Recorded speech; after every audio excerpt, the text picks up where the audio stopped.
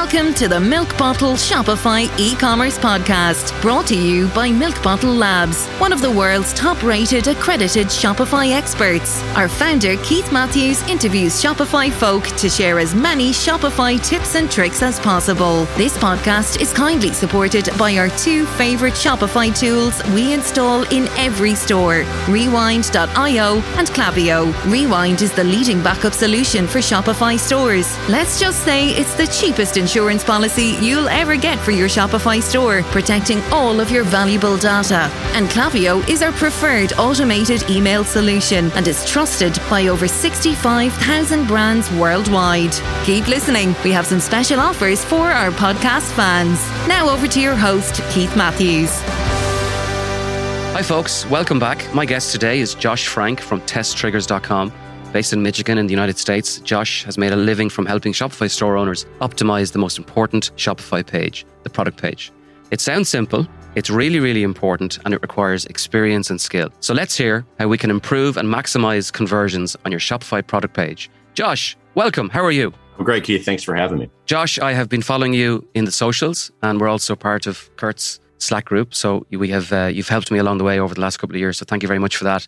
I have finally gotten to speak to somebody who is obsessed with product pages as much as me. So I'm really looking forward to this chat. Myself as well. There's plenty to dig into, that's for sure. As e-commerce evolves and as COVID has pushed people in certain directions, it's interesting that people are beginning to completely mess up the product page even quicker and doing a really, really good job of it, I've noticed in the last 12 months. So before we start, tell us about Test Triggers. Yeah, so we'll start, I guess, a little before Test Triggers, which is I've always been in e-commerce and worked at a couple of different companies, kind of working my way up to head up their e-commerce. And after a while, people kept asking me again, how do I get more from my e-commerce store? How do I get more from my e-commerce store? And I said, well, maybe I should just go out on my own and help as many brands as I can. So I started Test Triggers 6 years ago with the intent of working on e-commerce stores and helping them improve their conversion rates. So sometimes that means, looking at analytics and giving recommendations. Other times we're doing monthly A/B testing. But I just have kind of gotten obsessed with deeply understanding customers and why they buy things and helping stores to put that messaging on their site in a way that gets more sales. Interesting. And when you work with a client then to analyze, I suppose, the performance of the store, is that a 3-month, 6-month or a 12-month project? I'm assuming you have to be with the client for a period of time to have enough data to be able to advise. Does that make sense? Yeah. So there are typically, two ways that I'll work with a client. One is we'll do what we call like CRO tactical, which is basically let's dig in for 6 to 8 weeks and take a look at your analytics, get a baseline of some user testing and customer surveys and things like that. So we can give them, hey, I know there are 1,000 different things you can do on your store, but if you knock off these 15 to 20, these are the high priority changes you can make that can improve conversions. On the other hand, if the client has enough traffic to support A/B testing, we'll say, okay, in the next 6 months, 9 months, let's knock off a couple of A/B tests every month and work on tweaking and iterating your store to make it as successful as it can be. You're based in Michigan, and I just checked it on the map. So for our international listeners, I never realized it was so near Canada. Oh yeah, I mean, I grew up about 10 minutes from the bridge to Canada, so it was always, we grew up with it. So it was so common. But then you even speak to other people in the States, they're like, I just didn't realize you would just see Canada from, yeah. So it's just a tiny little river that separates Detroit and Windsor. So yeah, it's always been funny to talk to people about that because it is kind of surprising to a lot of people. So is Michigan full of Canadians then because it's so close? Would it make or is that a stupid question? No, I mean, not quite. There's plenty of work travel, like between lots of people that live in Canada, work in the US, and kind of vice versa. But if you go to the very northern parts of Michigan, you don't get a lot of Canadians, but everyone speaks like they're Canadian. The Canadian accent has morphed into that northern part of Michigan. But yeah, I'm like an hour north of Detroit, just about. And Michigan's a neat spot, and there's not a ton of Canadians living there, but there's always, the thing was always, growing up, everyone would scoot over to Canada when they were a teenager because you could go over there at 19 and have a beer and you couldn't in the States. So that was always the little everyone. go there and have their fun. And It's still 21 in the States, the drinking age, is it? Correct. Yeah. Wow. Okay. Well, I'm going to ask you for your list, right? What are the most common mistakes that you've seen on Shopify stores? Well, to be honest, you'd mentioned kind of, I don't want to call it an e-commerce boom, right? Because e-commerce has been growing for so long, but certainly COVID has pushed a lot of people even more to online stores. And so online stores are always coming to me and saying, if I can only, I only have this much time and this much resources, where should I be spending my time? And I used to dislike that question because I would say, well, you should really be digging into everything and trying to optimize here and there. And eventually I gave in and said, wait a minute, if everyone just focuses on their product pages, you can do a lot.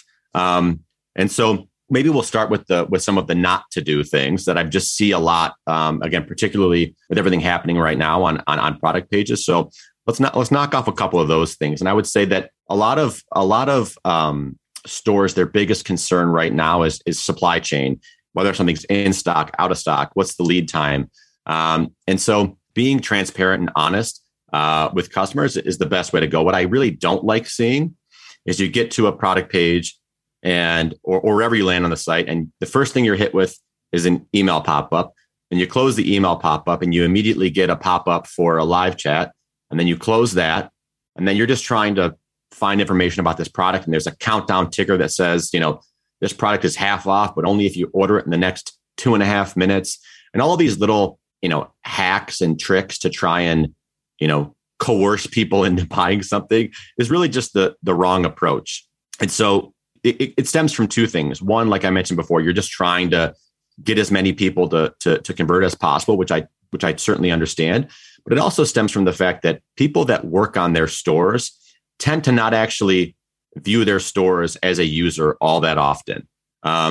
So what I really recommend a lot of people do is take out your phone, turn off your Wi-Fi, open a private browser window or an incognito browser window, and shop your store on a relatively slow internet connection.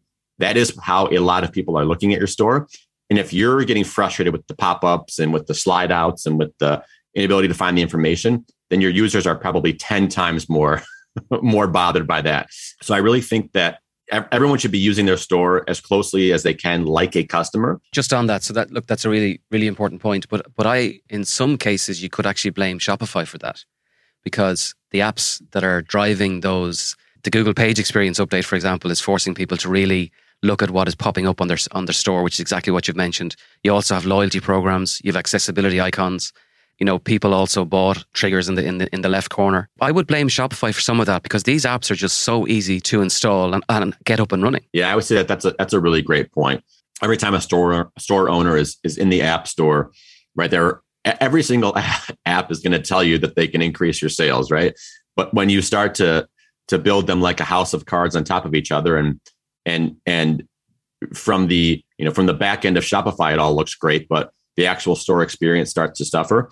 And again, I would say that if you are running a Shopify store and you've never done user tests with a tool like usertesting.com, or there's another one called Playbook UX, I would highly, highly recommend that, because you will be astonished at what someone thinks of your store and what they say and their experience, and maybe their difficulty finding a certain product. You'll be shouting at the screen like, no, you just have to click on that nav button and it's under this thing and it's in that flyout menu. So Josh, how does that tool work then? Just give us a rundown on how does it require a code install? No. So user testing is really simple. You basically, you'll sign up with, again, like a tool like usertesting.com or playbook.ux, I think is the other one that I've used a lot. You will pick an audience. So you'll say, I'd like people in this age group, people that have this level of sophistication with the internet. And the tool will go out and find you 6 to 8 participants. I don't recommend really much more than that. The diminishing returns start to hit after you've watched 6 or 7 of them. Do them on mobile. And then you will, most of them have templates for the questions that you would ask this person, but basically a user tester is going to use your site and they're going to be speaking out loud to a recorded video that you will then get to watch. So you'll see how they interact with your site. And then you can ask them a couple of questions about, on a scale of 1 to 5, how trustworthy does this site feel? And you can also do that for your competitors' sites, which is provides a lot of insights. But it's quite easy. There's no code install needed. And you can get a ton of insights out of that. Now, I am saying this, and I have said this for years and years and years, and almost nobody ever actually takes me up on this offer and does user testing. So I understand that, I'm doing air quotes here. Research always sounds boring and not as fun as downloading and installing a new Shopify app. But I promise you, if you set up a batch of user tests, you get 5 to 6 videos. You sit down in the evening with a glass of wine or a bourbon or whatever your drink of choice is, and you watch them. You will learn more than you would if you jumped in and spent 2 hours in Google Analytics. I promise you that. I believe you 100%. And I think that one of our tools of choice is Hotjar. But the problem, of course, with Hotjar is you need the time to review the actual videos.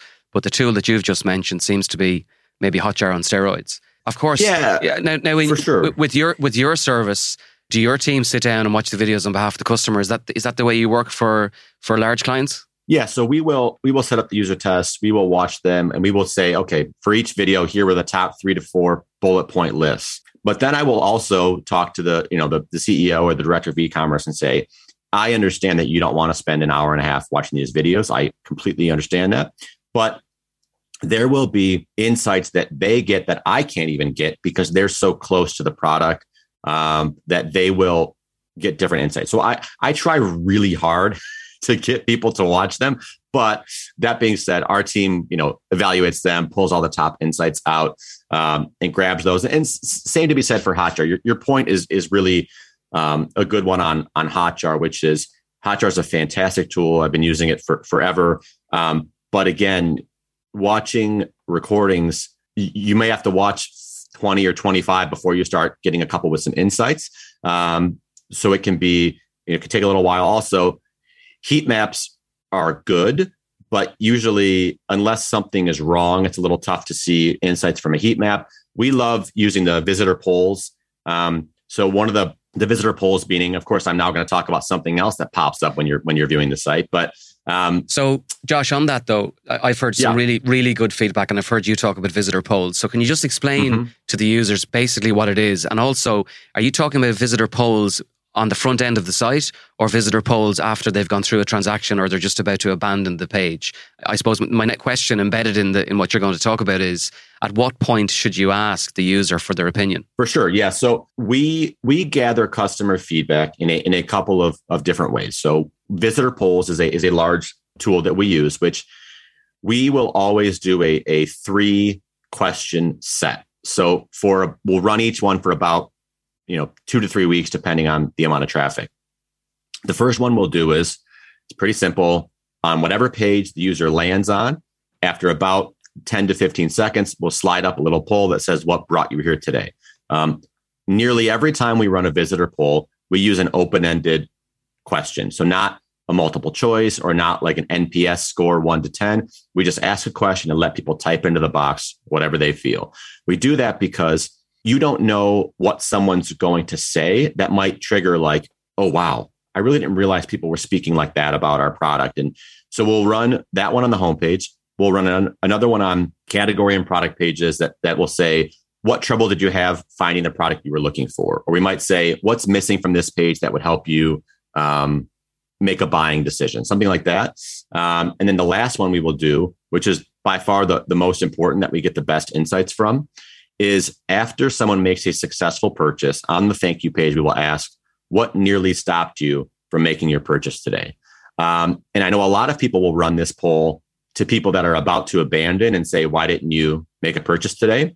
But we've just found that when you ask people that don't buy, they will 85 to 90% of them will say price. And they don't actually mean that it's too expensive. What they mean is that it's not valuable enough for them to part with their cash.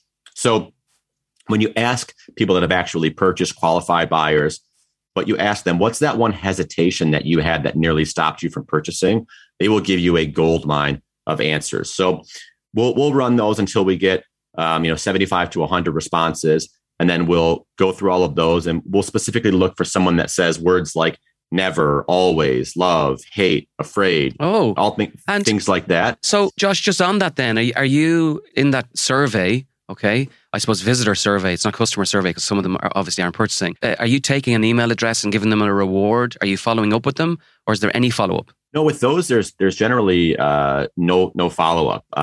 We don't, it takes about 6 to 8 seconds. We'll send a little thank you message just on the page. But we found that unless we're doing like a visitor, like a customer survey through email, that's maybe 15 to 20 questions long. With those, I'll say, we'll put you in a raffle for a $50 Amazon card or something like that. But when it comes to Hotjar, it's just a pretty simple survey with no kind of perks or email needed. Okay. That's probably the best feedback you could ever get. Is that right? From any visitor? I like to, like I mentioned in the beginning, store owners are always saying, I don't have time to do all of this. What is the one or two things that I could do? One is, I would say, whether it's user testing or asking this specific question at the end of a purchase, those would be the two biggest ones. If you don't have Hotjar installed, you can still do this. If you grab the email addresses of the last 200 to 300 people to purchase your product, and you email them back and say, "Hey, thanks for making your purchase. We asked this one question to help make our products better. What's the one hesitation you had before making your purchase?" You can just do that. You can set that up in Klaviyo or whatever else. But trying to understand from the people that did end up purchasing, they had fears, hesitations, doubts about your product. Having a list of those and saying, so for our clients, we'll do this research, and then we'll give them back what we call cornerstone FUDs. So FUD just stands for fears, uncertainty, and doubts. So we'll boil it down and say, okay, for your product, the top 3 of these hesitations were, X, Y, and Z. This should now be ingrained in your whole company's ethos. Yeah. People on your store are worried about these things, whether a product will fit, or they're afraid it's going to break after this amount of time, or they didn't think it would be as good as this other product. Customer service should know these things. Your sales team should know these things. So I'm assuming then that you, as the advisor, advises the client to use that information to influence the product, but also, more importantly, to influence the content on the very page that you're discussing, which is the products, the Shopify, the PDP, we call it the product display page. Absolutely. So it's very important that we take that information and then say, okay, let's go back to the product page. Somewhere in the buy box, are you addressing these concerns by saying, our products have a 1-year warranty if anything breaks. We have a return policy, a no questions asked return policy. We, again, let's say it's so it's food or supplements or something like that. People are always going to ask, do you have harmful ingredients? That's going to be a top concern. So you'll say, free from this chemical and that chemical. So it's different for every store, obviously, but you've got to then bring those insights back to the product page and walk it through like that. So when we go through a PDP or a product page, we use what's called a SCRIPT formula. So SCRIPT just stands for story, clarity, reviews, images, parts and pieces, and terms. And the sort of quick walkthrough, and we can sort of dig into any of these specifics, throughout the rest of this conversation. But story is basically, does your product page tell a captivating story about how your product improves someone's situation? So what we mean by that is the old adage, people don't buy products, they buy better versions of themselves, or they buy outcomes. And that is, throughout your whole product page should be weaved this understanding of, somebody isn't necessarily buying, a protein bar because they want to have a giant box of protein bars. They want to be full, and they want to know that they didn't eat something terrible like a cheeseburger. So agreed. That is what they're actually looking for, right? That's a good example. They don't wake up and they're like, I've got to have protein bars. Yeah. I don't want to feel bad about what I eat, and I want to have energy for the rest of the day. Clarity is, have you combed through your whole page and taken all of the cliche and overused terms like satisfaction guaranteed, and kind of gotten rid of that and made everything clear? There's always a trend to try and make your copy as clever as possible. Clever is really, really hard to do well. And it often comes off as egotistical or just unclear. The trick I always use for this is if you were sitting down with a friend, like at a coffee shop, and you were explaining to them how your product works, that's how you should write your product page. Just like you're explaining it to a friend over a text message, even, right? It's how people speak to each other. So that's always how we talk about clarity. Reviews is pretty obvious. We should all have reviews, right? But not everyone has 100 reviews on every product page. So when you start to get a few, pull them out of your Yotpo and just feature them on the page.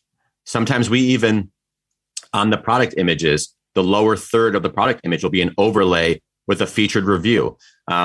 Nobody tells your story better than other people that have used the product. It's more trustworthy. It's not going to be in weird cliche language. So reviews are huge. And Josh, just on that, I mean, the reviews apps that are out there right now, they are giving every store owner the opportunity to plant those stars and the reviews all over the page. The trend in the last 12 months has been this kind of reviews carousel that you can present as a section on the homepage of your Shopify store.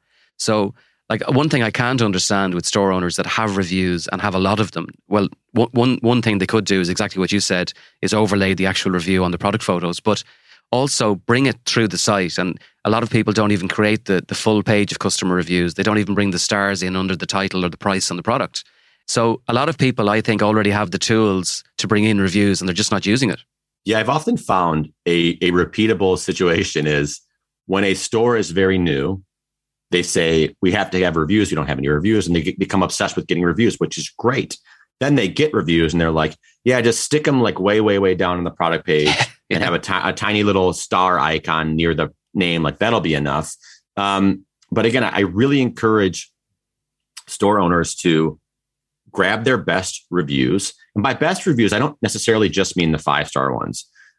Sort of the perfect review is always something where someone says like, I was afraid that this product wouldn't work because of X, but it turned out to be the perfect, solution that I needed because it does X, Y, and Z. Well, like that's kind of the formula because people love to hear, oh, I'm not the only one that was worried that this protein bar would taste chalky or that it wouldn't leave me full, or whatever else. So those types of reviews are great. And also there are store reviews. So reviews where someone says, let's just keep going with the protein bar analogy here. Yeah. I bought a 24 pack of the protein bars. They sent me the wrong flavor, but Jim, the CEO, emailed me back himself and sent me the other box for free or whatever. Right? Those store reviews where someone has a small little issue, it was solved without problem. Everyone's happy.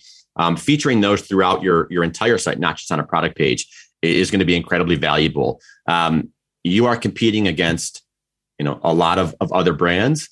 And so the more you can, here's a cliche phrase, but like make your site kind of come to life. What I mean by that is copy and text from users, conversations, those types of things make it onto your page. It just makes it seem like there are real people behind this site actually operating this. And that's why, I'm not buying from Amazon or whatever else. Rewind.io is the leading backup solution for your Shopify store. Did you know that there's no way of recovering lost data? If your store is gaining traction, app developers or multiple staff may enter your store, and there's absolutely no way of fixing human error. Rewind.io allows you to rewind your store back to its original state, so you can reduce your business risk immediately with the Rewind app. It's so easy and is the cheapest and best insurance policy you'll ever need for your Shopify store. Get your first month for free by simply replying to your first email from Rewind and mention this podcast. Now, regular listeners will know I love Klaviyo. It's the single biggest revenue generator I've ever seen across hundreds and hundreds of Shopify stores I've been in. Klaviyo's data-driven marketing automation platform is sophisticated enough to power those legendary campaigns from the big brands you admire, but they make it simple, they make it easy, and they make it fast. To get started with a free trial of Klaviyo, visit klaviyo.com/milkbottle. That's klaviyo.com/milkbottle. So just to go back, so it's a good idea to overlay recent reviews or even have a full review as an image in your store. Bring the reviews up from the bottom.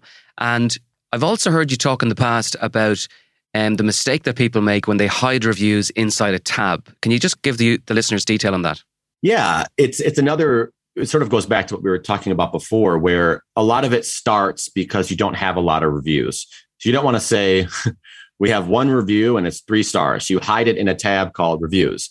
But then as you start to get more and more reviews, it just makes no sense to hide it inside of a tab. Again, we want to be bringing this stuff to the forefront. And if you absolutely have to use some sort of tabbed approach, I always recommend an accordion model where the accordion, each set of the accordion, whether it's description, specifications, and reviews, they're all open like a quarter of the way. So you can still see a little bit of the content inside of the accordion, and then you can kind of hit a read more button to open it all the way up.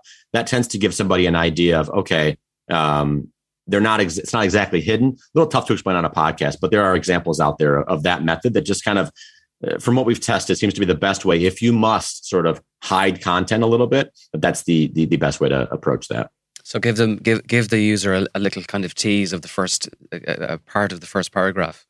And exactly, so that they can see that. Yeah, and if specifications, the specifications tab has a sizing table inside of it. Okay, neat. That's what I need for this T-shirt. I want to see a sizing table and whatever else. That's an important takeaway. Okay, let's talk about the things in stores that really, really annoy you. Okay, and what I'm going to do is I'm going to just share a quick list of the possible pop-ups when they're all combined make a homepage a disaster. So Klaviyo pop-up, right?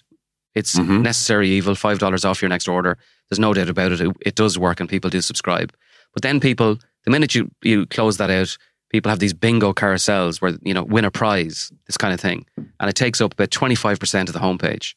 Then, because you have X'd out of the first Klaviyo pop-up, store owners decide to give you a second pop-up, which you may actually decide to close out again. Then you have some apps are putting reviews on the left-hand side of the page. People also bought on the left-hand side of the page. And then you have loyalty icons on the right corner, accessibility icons on the left. So that's 8 in total of possible apps that customers can add to their store, which really, really annoy the user. Can you give us your top 5 based on all of the stores that you've tested and all of the merchants that you've worked with? The things that drive me crazy? Yes. Yeah.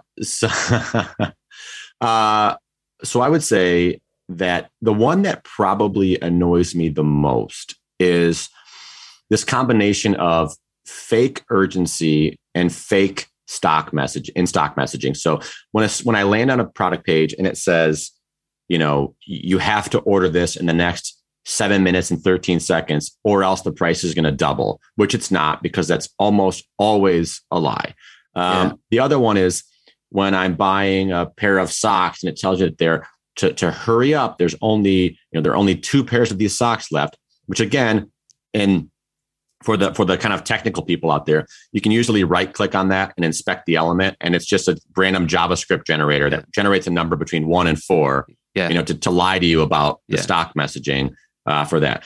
It's disingenuous. It is, and 100% it's right. just, it's cheap looking, and it takes away from what really sells on a consistent basis. And I would say that sometimes that might convince a few more people to purchase, but it will not create lifelong customers, right? And so part of that, I think, the unfortunate thing about a lot of that is, I think a good portion of e-commerce stores, when it really gets boiled down, they are selling a commodity. They may not have a real brand story. They might not have products that are all that great. They might be drop shipping. And so you might need to use those kind of tactics to try and squeeze every little store sale that you can out. But I would encourage you to just feed back to your product, develop your brand story, because otherwise, again, you're just kind of robbing Peter to pay Paul. You're trying to get that sale, but you're not going to get the lifetime customer. So those annoy me the most because they're just disingenuous. And that stuff just drives me nuts. Another thing is when I see just overused run-of-the-mill copy, where it's like, it's again, we'll find you're selling socks, let's say, and it's the most comfortable socks you'll ever wear. Well, wouldn't everyone say that? I mean, as opposed to, let's say you like comb through all of your customer reviews and someone said, these socks are so comfortable, I fell asleep in them. And I woke up and they were still comfortable, right? Because no one wants to sleep in their socks. That's uncomfortable. Exactly. But if they were so comfortable, you would sleep in them. That's something that's like a little bit different. And and has the ability to actually, plant in someone's mind. But boring run-of-the-mill copy, our socks are satisfaction guaranteed. But Josh, we use only the best materials. It's just, droning and boring. Josh, what you've really said, to summarize, is, you should be honest, because the false urgency is dishonest, and it's actually quite unethical, if you want to build, as you say, a long-term sustainable business. My big pet hate is chat icons that are half covered by a loyalty icon. And then when you do go to chat, the first thing they do is ask you for your email address, and there's nobody at the other end. Like, why? Yes. Why have that? Like, straight away, it's a bad customer experience, especially if you're on a store which has a high, a $200, $300, $500, $1,000 average order value, where the items really, really do warrant somebody at the other end, helping the customer. I have to say, that's my pet hate. Kind of going back to the script framework, which is sort of our guidelines and workflow for optimizing a product page. We've talked about S for story, C for clarity, R for reviews. The next one would be images. So I think the image gallery might be the most under-optimized section of a product page, particularly if you have a sort of a complicated product or something that needs a little bit of explanation, and you expect someone to read through your description, but they probably won't. So I always recommend it in a image gallery. Let's use another example here. You're selling really nice mountain bikes. So one would be, you have let's say it's a mountain bike and it's collapsible. It folds down really nicely, or it compacts really nicely. Well, you might say that in your description, but it would be much better if you just showed in the image gallery, show it being used on a mountain trail, show it also being folded up nicely and put into a small car. Also, let's show a picture of the mountain bike and have annotated images. So like little arrows that point to the seat and say 8-way adjustable seat, or, talk about all the little benefits and point to them. That's a way to really use that image gallery the best you can. Why not take a couple of your top Instagram posts from users and put those in there as well? We talked about maybe overlaying user reviews on top of a bottom third. There are a million different things you can do with your product images.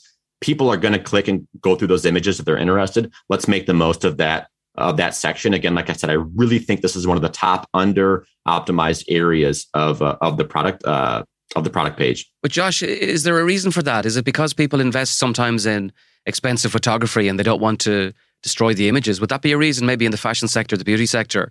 Or are you seeing that kind of lack of appetite to layer messages over the images? Are you seeing that across all sectors? So I see it pretty much everywhere. Sometimes really overly technical companies will do it because they have no other choice. But what I tend to find when I talk to brands about this is they say, "Oh, no, we don't need to say that because that's in the product description."